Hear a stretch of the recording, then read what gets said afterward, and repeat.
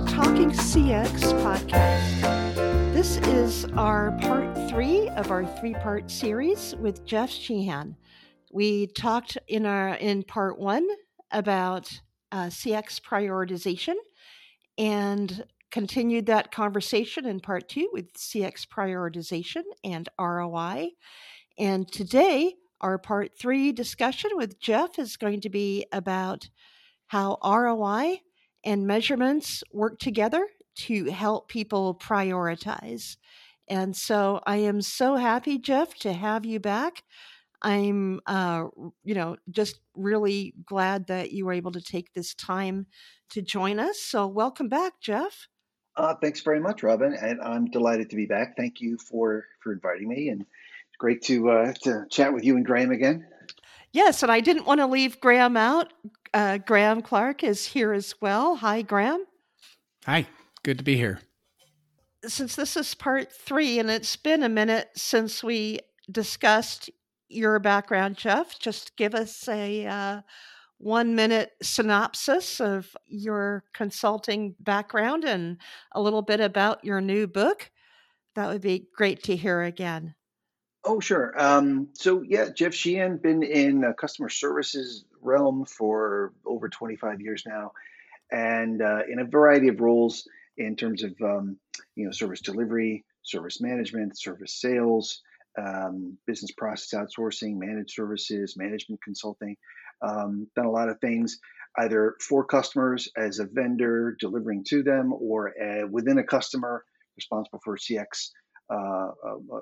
Parts of a CX program within a customer environment. So it's something I'm very, very passionate about. And as you mentioned, I have a book that came out in July, and it's called Customer Experience Management Field Manual. And it's actually designed to be a desk side reference book for folks who want to explore how to set up a new CX program, or maybe examine aspects or dimensions of an existing CX program for some ideas and some frameworks and some examples. It's available on Amazon all around the world.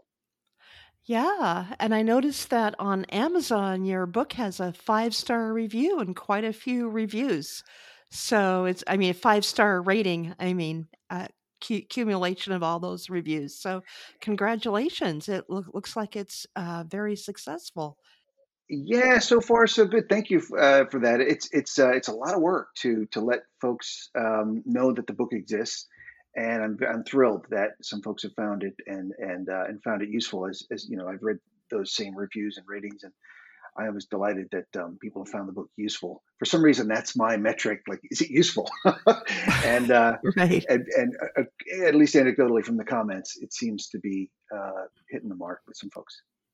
Yeah, and speaking of book, so we've had this promotion to give away 10 free copies of your book to the first 10 people who just contact us and ask us for it. Go ahead and send us a note letting us know that you'd like a free copy of Jeff's book, and we'll go from there. So wow, that's and pretty we'll awesome. Let you know when that 10 person limit has been reached. But yeah, we'll see what happens. And we're being realistic about it. If we get more, we'll buy more. So, well, very good, and it comes at a good time. I just changed the price, so there. Oh, you did? Does that mean you raised the price, or you? No, I lowered the price. Just checking. Demand and supply says, "Oh, look, somebody's going to buy more books. I'll raise the price." No. It's one of the benefits of being a self-publisher. You have complete control over your pricing, and I want as a goal, I want the book to be as widely read as it can be, and not worry about money at all. So.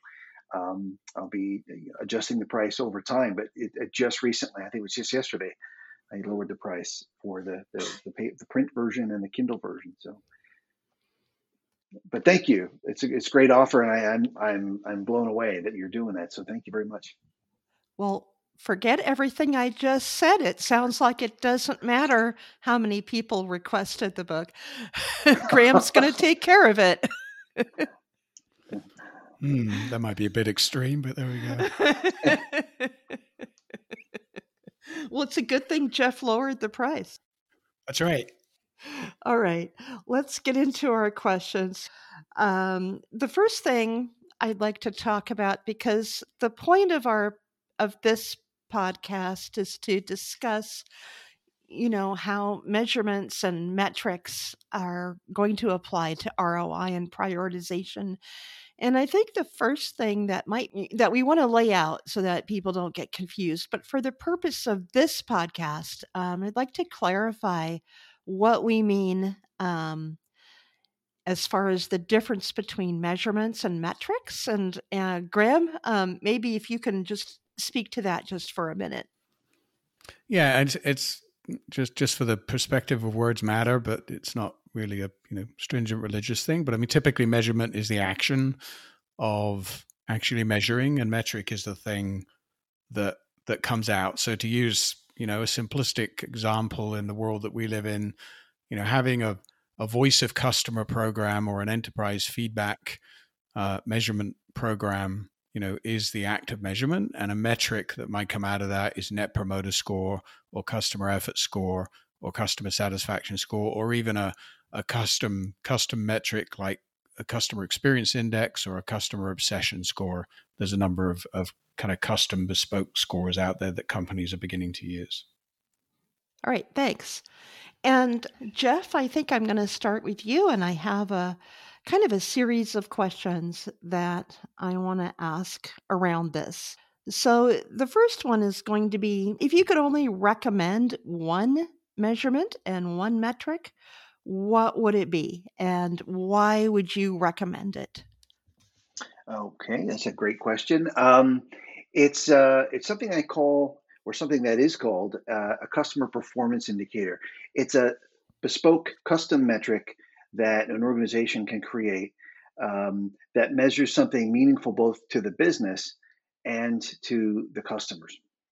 So, for example, if I'm a wholesale distributor of perishable foods to grocery stores, and let's say I'm delivering eggs, I want to make sure that my deliveries are on time. There's a freshness stamp, and of course, there's breakage. So, what's important to me is the food the wholesale food provider, in this case, this example of eggs, that I deliver the eggs on time, right place, right quantities, and there's very little breakage, if any, right? Minimal breakage. So that's important to me because that translates into I get paid on time, I get paid in full, I don't have to make second trips, I don't have to deal with complaints, and I don't have to put my business at risk to other competitors if I'm doing all those things well, right? Delivering on time and with minimal breakage. And to the customer, in this case, in this example, the grocery chain, I get on-time deliveries of perishable foods that I get them in the right quantities on the right day, to put on my shelves, and dealing with minimal breakage and minimal back office sort of paperwork, right? The inventorying, the invoicing, and all that stuff that might be associated with breakage. So it's a very simplistic example, but a customer performance indicator is something. The reason I say customer performance indicator is because it is that something that is meaningful both to a customer and to the business. And I think those are the best metrics because there's a direct linkage between customer satisfaction and customer repeat business and so forth, and these kinds of CPI metrics. And I want to also add that CPI as an idea is not my idea. It's originally, I think, written by a fellow named Gene Cornfield, who I think he was working at Accenture when he came up with that. But it's something he's written a paper about, and I believe in it very wholeheartedly as compared to some of the other metrics we'll probably be talking about. So a follow-up question to that would be, the CPI sounds like something that's not predefined. It sounds something similar to a KPI where the business itself defines what it is and what it means. Right. Yes, exactly right. Exactly right. So it's very contextual, right? So, for example, in an airline, the on-time arrival and the on-time departure. On-time departures are important to the airline more often or more so than say the traveler. But on-time arrivals tend to be more important to the traveler than the airline. Although there's obviously linkages for both folks, but an on-time arrival or an on-time departure probably doesn't mean a whole heck of a lot in that grocery, wholesale distributor example I mentioned a moment ago. So, and there's a whole bunch, right? When I was in a field service role years ago, we adopted the metric of first visit resolution because we were trying to be operationally efficient and go out to a customer site with the right skills and the right parts and effect a repair in one visit, because we knew what it cost to carry visits and do repeat trips and all these things, and we knew what it cost us to send someone with the wrong skills or the wrong parts and so on. And we also understood the customer because we were working in a data center environment. We knew that any disruption was costing the customer something, and so when they took equipment down for us to repair, or we took equipment offline to do the repair, there was an impact to their operation that was they could definitely calculate the ROI of that time down. So it was a mutually beneficial metric and a great example of a CPI. Can you talk a little more about how that helped them with their ROI? How did it feed into how they calculated the ROI, and how did it help them improve it? Yeah, there are a lot of like work streams with that, and so the ROI was there was one sort of dimension of the ROI was spare parts logistics. Was the right part in the right place with the right field engineer to effect the repair on the first trip? And if it was, then that was a great ROI. And if it wasn't, then maybe parts had to be flown from another part of the world, or another tech had to show up because they had the part and the right guy didn't have the part, the wrong guy had the part. So you could begin to see how it could be expensive to not have the right part at the right place. And that was one dimension of it. The other dimension was, one other dimension was skills. Was the right technician getting that service ticket, not just because he had the part, but because he or she had the skills to effect that repair, whether it was a piece of networking equipment or storage equipment or computing equipment.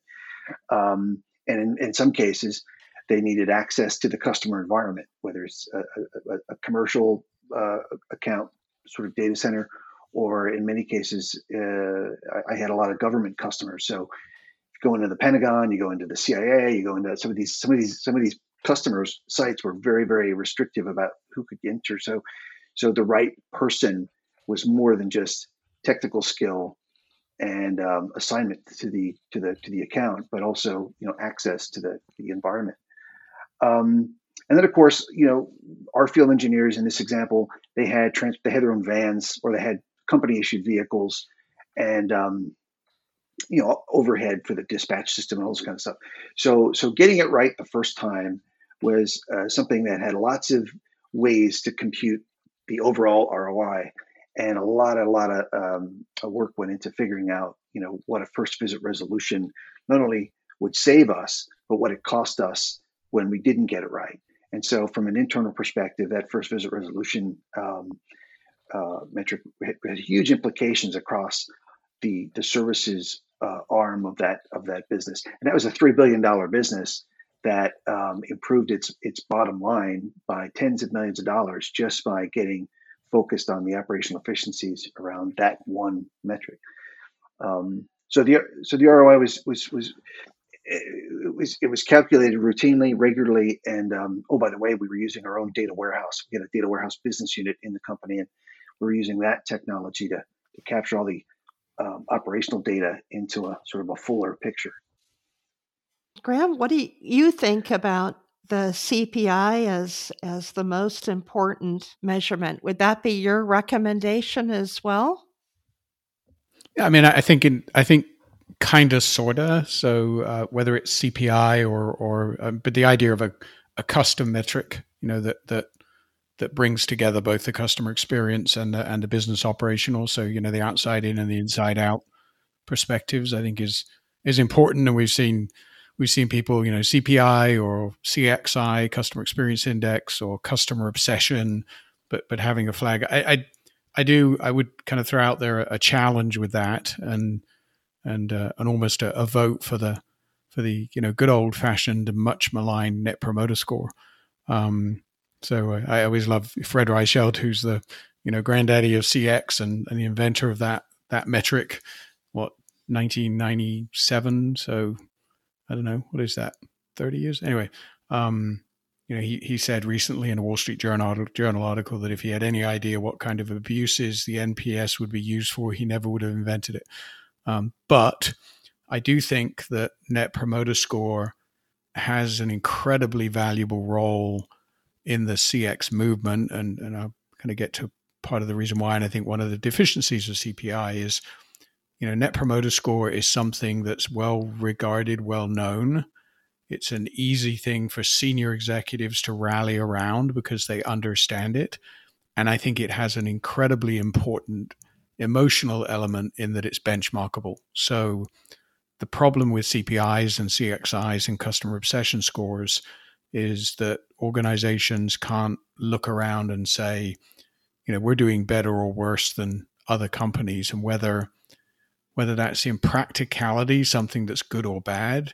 Emotionally, and the last time I checked, most board members and C-suite members were human, but emotionally, people really kind of need some kind of ability to look around and compare themselves as part of the rallying cry to continue investing and focusing on CX. And I listened to myself saying that, and it sounds really weird, because you would think needing a rallying cry to focus on your customers is kind of a crazy statement, because you have to. But, to me, the problem with CPI and CXI and customer obsession scores, while they're incredibly powerful and incredibly useful, is this idea of how do you compare yourself to others in order to, have people feel like they're doing better or worse. And by the way, Jeff's probably going to come back and say this, because what we've seen is that, a benchmarkable score like an NPS or a CSAT score is often one of the components that make up the underlying metrics architecture and framework that sits under a CPI or a CXI or a customer obsession score. But, NPS is an incredibly powerful thing. And I would argue is, if there's one thing that's brought us to where we are over the last 20 odd years in the CX movement, that might well be it. Well, let's get this out of the way. Jeff, what do you think about NPS? Well, I think, I agree with Graham's comment. I think NPS is done, and Fred Reichenfeld, who created this, I think it's been a great rally point for a customer experience as a discipline, as a sort of collection of focused effort to operate a business with customer outcomes in mind. And I think NPS is a great sort of starting point. And generally speaking, the voice of the customer platforms, the technologies are sort of built around measuring NPS anyway.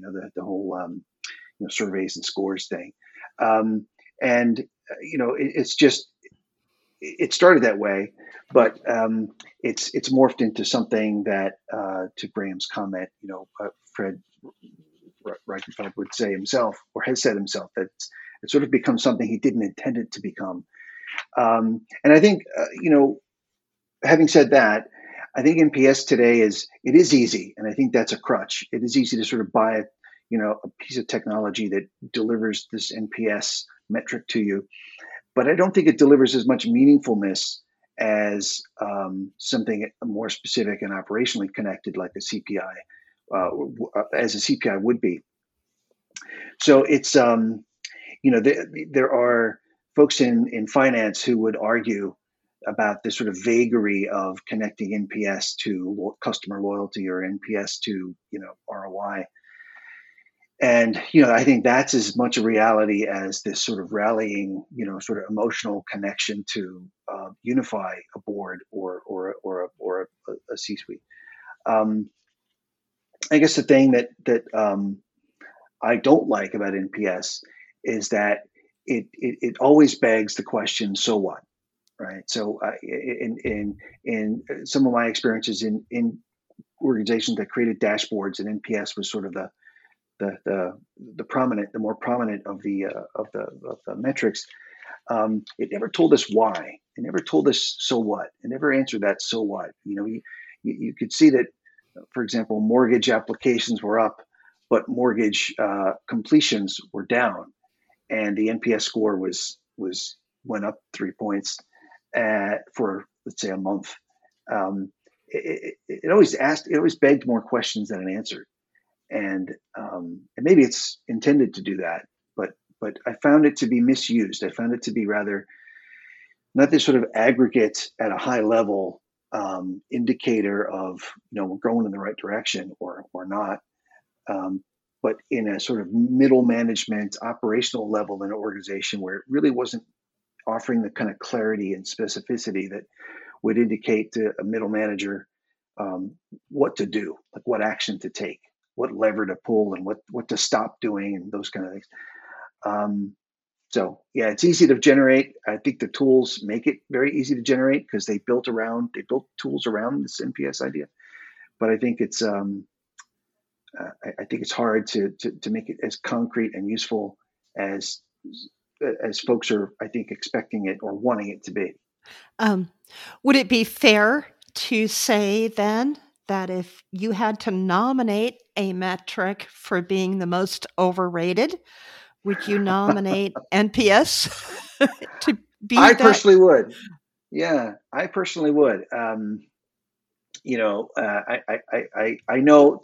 I'm generalizing broadly when I say this, because I know there are organizations out there that have really fine-tuned in a very sophisticated way how they measure NPS and what they use it for, and sort of action that flows out of that whatever process.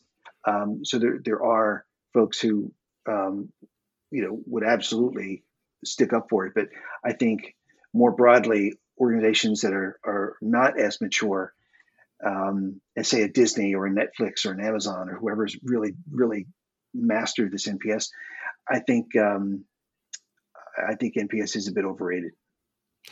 Graham, what do you think is the most overrated metric? Well, firstly, I find myself in a weird position of defending NPS, which is a little odd because I have my own concerns, but I also think it's widely recognized. It's like using a stock market indexes for the health of the economy, right? I mean, there's more to it than that. I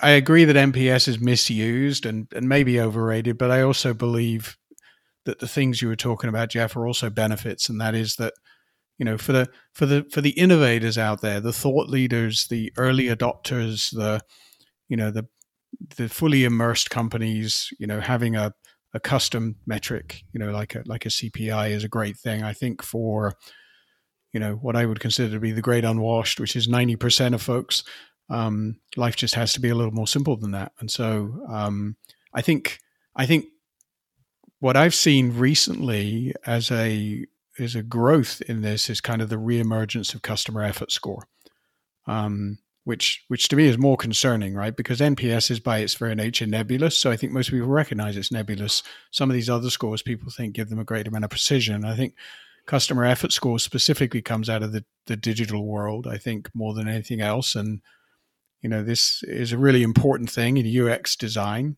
user experience being the individual interaction rather than CX being kind of the conglomeration of interactions across a journey. But I think customer effort score can be a very misleading thing, specifically because different human beings, different persona, have very different experience expectations and very different perceptions about what's easy or what's difficult, which can range from 100 different reasons, from disabilities to to the device you prefer to use, to whatever. So I think we still see customer effort score being used, especially in organizations where people in the digital sphere will say, NPS score is junk, right? It doesn't give you all the things you need. We need to focus on effort score. And I just think there's so much more to it. And I think what we're going to see leaning forwards in the world of metrics, which maybe is part of this discussion today, is a real focus now on empathy and emotional scoring, and how do we understand kind of the deeper behavioral psychology and predict kind of the behavioral and emotional state of customers on their journey, and build organizations of empathy around that. So I think, thinking that everything is a continuous evolution, and 50% or 60% of organizations haven't even got NPS or CSAT in place yet. So let's get real. But I think we're going to see a real focus in the next 5 years on how do we create metrics, which will equally be criticized, by the way, 3 years from now, for empathy and understanding and emotional state in customers, which I was fortunate enough to get involved in way back in 2004 and 5 when that was just starting in the contact center arena. But I think, a customer effort score is really bubbling up pretty strongly. NPS score has its challenges, but the next era in this is really going to be around this idea of empathy and emotional modeling and predictive behavioral analytics. Yeah. So I want to touch on two things that we've talked about briefly. And one is, with metrics, I'm a firm believer, and I challenge any client I work with to, with the question of why. Why do you want to measure that? Like if you were going to do this at your house and you had to do all the work to measure this, why? Like, what are you going to do with it? And I find that to be a big disconnect, right? So, to your point about so many businesses not even adopting a CX metric yet, and all the people, process, technology that goes with it, using it. I find that, like, if there's a very clear, convincing, compelling reason as to why that is to be measured, because we're going to do something with it, and that's just how I think. My sort of practicality about, okay, you're going to spend this time and effort and staff and all the rest to actually measure it. Well, what are you going to do with it once you have it, whatever it is, whether it's NPS or customer effort?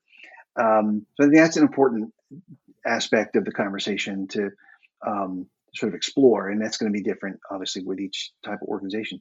But we talked about benchmarks, or benchmarks was mentioned, and I think I've seen this myself. When I was at Apple, for example, everybody looked at NPS every single day, and it wasn't for the scores as much as it was for the verbatims. Because it was transactional NPS, so you could see very clearly like how you were doing and how customers were responding to the way you did your job, and it was very rewarding, and it was also very it had a very powerful impact on the employees. People were very fired up about getting some great feedback, and people would take it very seriously if the feedback wasn't so great, and you'd remember the transaction and sort of grow and get better at your job from that feedback. But it was very, very useful to the customer facing employees, but it was never the broader brand NPS or strategic NPS. It was very, very tactical, but very, very impactful. So that's probably my personal best example of seeing NPS in use. But Apple didn't care about benchmarking itself against anybody else.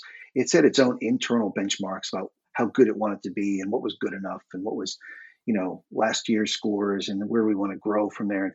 And that's what I think about benchmarks is, I've seen benchmarks in another example where all we cared about was sucking less than the next competitor. If we sucked less than the other bank, then we thought that was pretty good. And I thought that was an interesting use of NPS as a benchmark. It wasn't about improvement. And to me, a CX program is really a continuous improvement program. It was about getting away with mistakes that weren't as bad as the next competitor. And I just thought that was not the spirit of continuous improvement that I was looking for. That makes sense? Yeah. Yeah, it does. I'm hearing that the question about the most overrated metric is a little more complex because there's multiple ways that you can actually implement NPS. Yes, indeed. Yeah, absolutely. And we see that, there's the relationship NPS and the transaction NPS. but um, but but even the transaction level, we didn't see scores per se. We really looked at the verbatims that were linked. Like your name would be in there. Robin did a great job today. She really helped me. Or you know, Graham didn't seem to understand how to use this device, and so we had to get somebody else to help us.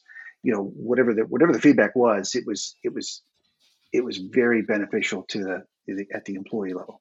Let's tie this back into CX prioritization. How would you tie, for example, the CPI metric? How would you tie that back into prioritization? Would you look at just how it's impacting the ROI to find out how you should change your CX priorities, or would you come at it from a different way? That's a great question. I don't think it's that sort of black or white. I think there's, and again, in a sort of the scenario I'm envisioning is a relatively mature CX program that would maybe link priorities to brand promises. Are we, and when we're probably measuring things that are related to brand promises. So if it's first visit resolution, because we want customers to experience minimal disruption, we want to show up on time, we want to affect the repair because we have the right people and the right stuff to do that. I think the ROI is one dimension of that. I think of prioritization. I think linking it to your brand promises. Are you doing the things that you say to the marketplace that you're good at doing? Are you fast? If you're selling fast, do you follow through and follow up, because trust is a big part of your brand promise, and those kind of things. I think that's essential to prioritization. Because as we talked about out of the first or the second conversation we had, Graham made an excellent point. And Graham, I'm honoring you by stealing your point and using it in other conversations, which is, you've got to decide oftentimes what not to do. There's so many things to do. As we said in the Army, you got a 5-pound bag. How much stuff fits into that 5-pound bag? Well, you always have more than you have capacity to work with. So to me, the prioritization has to be aligned with the business goals, the brand promises, and then of course the metrics, which should be measuring the things that let you know if you're delivering on the business goals and the customer's experience with the brand. Does that make sense? Yeah, I'd agree with that. I'd also add one other thing, and that is, we talk about, and people often think about these metrics as points in time. I think it's often the most important influence on prioritization and prioritization sister, effectively ROI, but is around the trends. And so, a good measurement program will provide metric snapshots, not just all up in terms of the business, but at a regional market segment level, which hopefully allows an organization, through a good listening program, giving that to start to get in front of changes in their customers' expectations. And I mean, here we are in September 2021, and you just think about the number of businesses who maybe 18 months ago in January or February 2020 told that they needed to provide remote digital access to all their solutions and home delivery of their products and services, including restaurants providing home delivery and, Lord forbid, home delivery of alcohol, which has now become a thing where I live in Florida. They would have told you're crazy. And yet 90 days later, they're sitting there going, oh my God, we need to. Now that didn't take, a VOC program to understand, because it was a little broader, but the reality is that the trends that you see, give you that opportunity to start to forecast and predict where that's going, and hopefully to change the organization, because the organization can't change in 2 days. So, prioritization is often around being able to, as Wayne Gretzky, the ice hockey player, said, skate to where the puck's going to be, not where it is. And so I think, metrics and metric trends, and especially metric trends when clicked down to more of a granular level, really give organizations the ability to to effectively and efficiently manage themselves and pick the right things to work on that are most important to the customers rather than maybe the things that are most important to the executives. Yeah, and I think I've seen a couple of different, governance methods for that. Uh, the the metrics, some are very centralized, and then the business gets a report from a central authority with the information, or it's distributed so the business has their own dashboards and can see the trends and the impact, whether it's the digital team seeing in close to real time, if not real time, with the A/B testing and all the other things that they can see and how they can tweak this copy and change this button and what that does for customer interaction, or it's the stores or the branches, and so on. I think that the way that the metrics are governed also has a big impact, because there can be very big delays in response to that trend if you're centralizing the information and getting it a month or two after the fact. You're really behind. And I've seen that where the dashboard was not real time at all. It was 2 months old by the time you saw an NPS report, and by the time you're asking the questions like, okay, what does that mean? So what? Another couple of months would go by before you get an answer, and the truth has changed, right? We've seen, as you mentioned, Graham, the environment shifted dramatically very quickly for everyone. And it was way more than metrics. It was operating models. It was, for example, when banks closed, you have a whole vulnerable set of customers who are not digital first, right? They rely on going into a branch and talking to people to get things done. And now they're told, when they call, they have to go on a mobile app that they can't get access to, or a website that they can't get access to. So how do you preserve the relationships with those customers that are challenged by not being digital in an operating model that's gone entirely digital all of a sudden? So I'm going to make this presumption based on our conversation and the responses that you've been giving, Jeff, and I'm going to assume that would it be fair to say that the most effective measurement that directly links CX initiatives to tangible business outcomes is the CPI? And if that's the case, which I'm guessing that the answer will be yes, do you have like a real world example of what that looks like in based on some of your consulting experience? Yeah, so you're right. Your assumption is correct. I'm a huge fan of practical, operational, impactful metrics, and I think a customer performance indicator, type of metric that is custom to the business, right? It measures something meaningful to the business and to its customers. I think that is the best of both worlds, because it connects quite nicely to ROI. The example that comes to mind, so I already talked about the field service one before, but there's another example that comes to mind, and that's with a software as a service company. And it was in a conversation with the VP of strategic finance, who is sort of closely aligned with the customer experience program. Not sort of, he is closely aligned with the CX program at this software as a service company. And again, their business model is subscriptions and usage. So they have this whole, and they had acquired two companies and were sort of adding to the portfolio of offerings. And so, of course, trying to upsell and cross-sell and to their customers. So they were very clear from their customer understanding that a digital first self-service mode of support was important to them. The customers really wanted that. They were a sort of sophisticated digital native type of customer, using whatever the platform was that they were using. And they didn't want to have to call. They wanted to be able to do sort of digital first self-service. So the organization took a hard look internally at how they were handling things like knowledge management and posting their frequently asked questions and answers, and making their tier one sort of known solutions to known problems database available to customers in a sort of commercial way, not a raw, sort of call center way.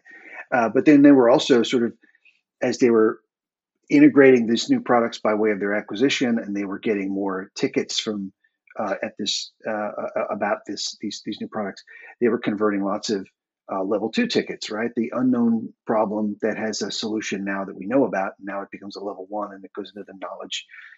So they came up with a very sophisticated operation about tagging calls, developing knowledge articles, providing those knowledge articles into the frequently asked questions, and basically totally making their digital first self help as dynamic as possible. I wouldn't call it real time, but it was much closer to real time than it had been previously.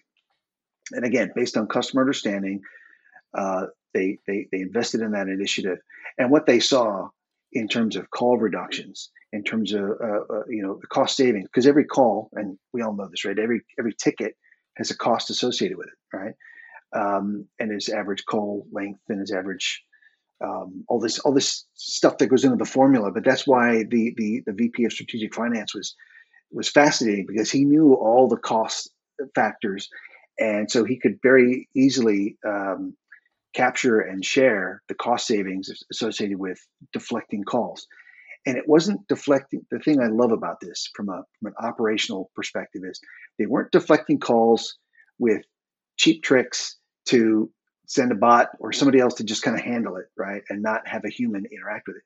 They were delivering answers to questions to customers the way customers wanted those questions answered. They were doing a higher level of service in a more digital way, and so the calls went down, and that the cost savings was very easy to compute. At the same time, they were getting huge increases in their NPS scores and their customer effort scores and in their customer satisfaction scores, because they listened to the customers, and they were sort of created this continuous improvement program around knowledge management to deliver this digital first self-service. So it was hugely positive. Now, I don't want to understate how much work was involved. There's a lot of work, a lot of departments, took some time, but they were focused not on the metrics. They were focused on delivering what the customer needed, and they saw very, very quickly organizational benefits in terms of cost savings and a better relationship with their customers. At the same time, they were incorporating all that knowledge from the acquired products from the business mergers that would have been another silo in the company if they didn't deliberately focus on integrating it as part of the success. They would have had silos, 2 different sets or 3 different sets of FAQs for different products. They avoided all that by focusing on this effort. So sort of a long answer. I apologize for the long answer, but it's a really, really cool story from a software as a service company. And it was told to me by the VP of Strategic Finance. So I thought that was, I just really was thrilled to hear all that and what they focused on and how they achieved what they achieved. And they used the CPI metric to create kind of a framework within which all of this activity happened, or how what role did that metric play in this example? Yeah. So there's CPI in this example, and I'm sort of translating it because they didn't use the phrase customer performance indicator. Sure. But it was sort of a basket, right? So they did use NPS and customer effort and customer satisfaction metrics, as well as the KPI and OKR stuff in the contact center. So that was all present and in use. But what they did by way of customer performance indicator was through their customer understanding, their voice of the customer program, they really did understand what was meaningful to the customer. It wasn't a shorter hold time. It wasn't a special PIN number that got them straight to a dedicated agent. It was that they didn't have to call at all. That's what was meaningful to the customer. And so, when they called, they went straight to the resource that could tell them exactly what they needed to understand to get past their problem, right? So it was a business to business model. So you've got a business that's very impatient calling. So look, I don't want to open a ticket and wait 2 days. I need to know right now. Mm-hmm. And they were able to figure that out. So it was paying very careful attention to what their customer was interested in, how what was important to them, and building that into the overall scenario I described. So I think that was really, really crucial, because what sometimes we see, and it's kind of common to see, people, call centers, for example, buying technology not to treat the calls, but to deflect the calls, to lower the human interaction and the cost associated with that. So they were doing a lot of things right for the business. At the same time, they were doing a lot of things right for their customers. And that's, I don't think they had a CPI per se, but it was the same sort of concept in terms of, aligned outcomes that benefited both the customer and the business. Wonderful. That's a great story, Jeff. Thank you so much. Thanks. Graham, what do you think about that? I think it's a great story too. I mean, I certainly wouldn't even try to top it. I do think I'll give you another example of which maybe is a little bit more amusing. A few years ago, I got to do some work with a luxury beauty products company that's very much at the tippy top of that particular industry, and they had just started doing customer satisfaction surveys, and they did a combination of those, and they also did kind of on-site surveys at retail and beauty treatment centers and other places where they operated, and even some phone surveys. And one of the most interesting metrics, or rather insights, I suppose, that came out of that process was a complete bifurcation in terms of their customers. So their traditional old line customers, as they would have defined them from the previous 20 years or so, came back resoundingly and said, because they asked a question, by the way, about what are the things that are changing about us that you really like and what don't you like. And from their old line customers, they got back a pretty nasty message that said, stop sending us customer satisfaction surveys. Because we don't think that's a good trend, by email. And interestingly, and this was 5 years ago, from their new customers, their new line customers, they got a resoundingly positive piece of feedback about, we're so happy that you're listening to us and you want our feedback. So, unexpected piece of insight and information that came out of that, which caused them to kind of really push back in their own organization. And it was the first time, I think, that they felt like, the woman, because they're predominantly focused on women and beauty treatments, their particular customer, that there was this real kind of true deep segmentation going on in terms of the interaction needs. They understood the product needs, they understood the beauty needs, they understood all the other things that were going on, but it was a real sharp shift. And they also had some fairly significant regional differences in that too, in North America versus EMEA versus APAC. So I think, that was kind of an interesting example of how something that a measurement and metrics program that went out with one intent, resulted in a completely different set of insights and actions within the organization than everybody expected day one. Yeah, I love that. I love that when that happens. The older I get, the more I use the phrase counterintuitive. Because it just so many things happen that you wouldn't see coming, or you wouldn't think would happen. And I love those examples. They're probably the best lesson examples out there. Yeah, and most of those counterintuitive things like that one are afterwards. It's like, of course.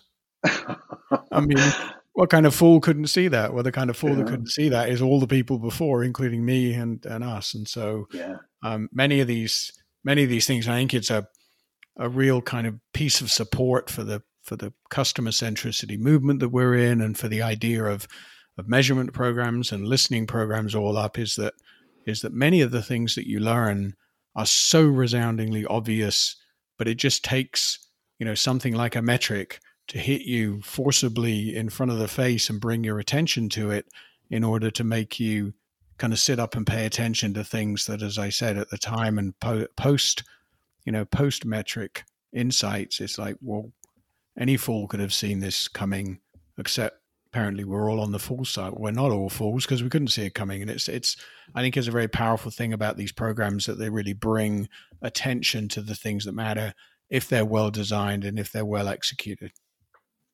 Yeah, it's so true. And I think, we've talked about this subject sort of in a vacuum, right? We haven't, we all know, having worked, for so long, and I'm sure the audience is fully aware of just how challenging bringing some ideas that are especially counterintuitive ideas into the organization, or having a different opinion about the effectiveness of NPS when the incentive program is built around NPS. So once we even talked about like how some of these metrics are connected to incentive programs and how that becomes the meaning of that metric. It's not customers. It's making a metric that's connected to an incentive program, whether that's financial or not. So there's a lot of complexity and really, really hard work. So when you get great examples, in real life, to me, one of the more impressive dimensions of these great examples is just how much BS they overcome inside their organization to learn that insight and to apply it. Yeah, and I think in addition to that, and this kind of I think feeds back into the the prioritization and other things, is the best.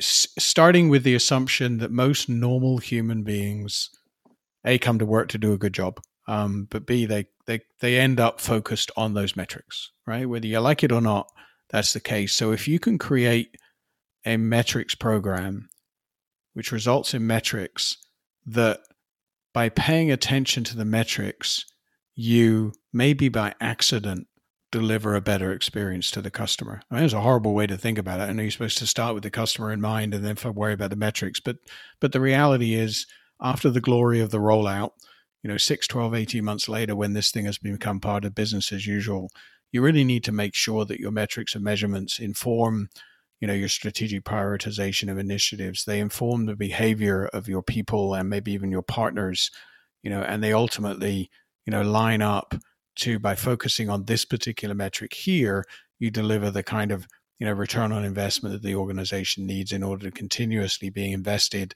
in that end customer. And if you can create that kind of systematic way of being for an organization, whereby the metrics are measuring the progress that really matters, that ultimately matters to both the customer and the internal people, then you have gold. And organizations you mentioned like Apple, they kind of have that embedded in their culture. An organization like Amazon, same thing. And we talked in podcast 1 of this series how, people are sick and tired of hearing the same logos being thrown around because predominantly the gap between where the normal people are today and an Apple or an Amazon is just so huge, it's pointless.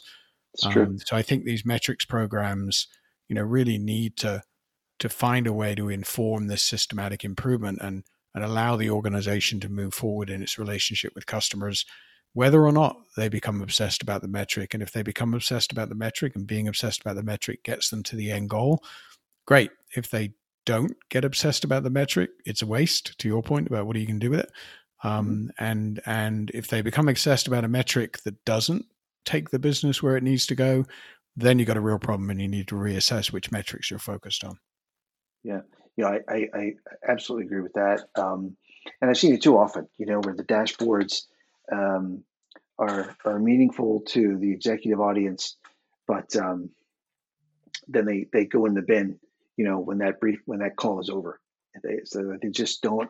There's no gearbox to make them actionable and do something meaningful for the customer or the business.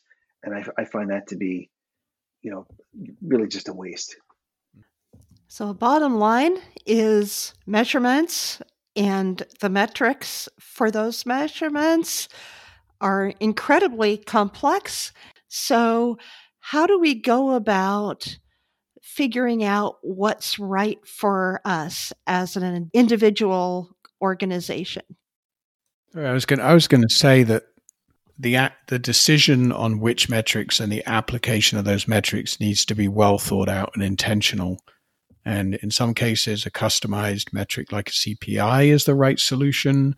In some cases, it's more of a, maybe easy to to grasp, more readily understandable metric like an NPS. And then for many organizations, and Jeff talked about maturity earlier, maybe this is right now and something else is right tomorrow. And I think the main thing organizations have to do is say, what are we trying to do, to Jeff's point? What is the best thing for us to use given where we are today that's going to help us along the journey? And how do we get meaning and action out of that in order to ultimately do better customer experiences that deliver better organizational performance? I love what you just said, Graham, because, just to give we talk about this topic as if it's a one size fits all and too often, and sort of figuring out where you are today. Let's say you are an organization that hasn't got a CX program or a CS metrics set of metrics for your CX program yet. Benchmark yourself today. Find out how well you perform today, and whatever those metrics are that you're using. Challenge every one of them. Like, why? What are we going to do with it? So if we do all this work to learn this number, in this metric, then what? So what? And then sort of get it down to like one or two that are meaningful to the business at whatever state of maturity you're in, and know that the CX program is a continuous improvement program, but the program itself will evolve, which is of course what we mean by maturity. So yeah, I think if you're just going to get started, don't worry about debating all the debates. Really jump in with a practical business mentality and this ROI focus that we've been talking about. And I think it's a good starting point, and then you can refine it and fine tune it, because you will learn so much along the way. And it really is a lot of work. It really is a lot of work, a lot of effort to generate these metrics and understand them, because they almost always generate lots of questions that have to go be explored somewhere in the organization. So yeah, I really like your summary, Graham. It's exactly the advice that I try to offer as often as possible. Well, Jeff, it's been a really interesting conversation, and we really appreciate you being here to go through this and have this discussion with us.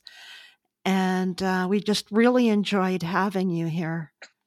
Oh, it's my pleasure, and I absolutely love that you've invited me and that we've got to have an extended conversation with these 3-part series. But I've enjoyed it very much, and it's just so many things to chat about. But what I love is it's grounded in like real world customer kind of stuff, and that's that's what I like. It's stuff you can use out with out in the field with customers.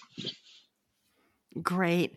And Graham, I'm encouraging people to contact us and ask us for a free copy. Jeff's book. Just how many books are we giving away? As my mother says, or used to say when she was alive, always ask. Often the answer is no, but you still got to ask. So, our intent is to do it. It is, by the way, more seriously, a really great book. It's, as I think I said in the first podcast, I love the fact it has lots of short chapters. As Jeff said, it's not really a front to back read as much as a dip in and out, to help you with things that you really are facing today. So our fundamental mission is kind of the promotion of the CX revolution all up. And so if us buying and giving people copies of Jeff's book promotes that, then that's a good thing for us to do. Yeah, we got to get this book to the top of the bestseller list, That's right. We want to be in the credits list for Jeff's next book. Absolutely. Right. Yeah. Thanks so much. That's great stuff. Well, thank you so much, Jeff and Graham, and I hope everyone got something useful out of this conversation that you can take back and apply to your own organization. Thank you for listening. You can contact us through all the regular media links that we have, Twitter, LinkedIn. Leave us a message on our recorder, and we'll talk to you next time. And in the meantime, do CX right. Do it right now. Thanks, everybody.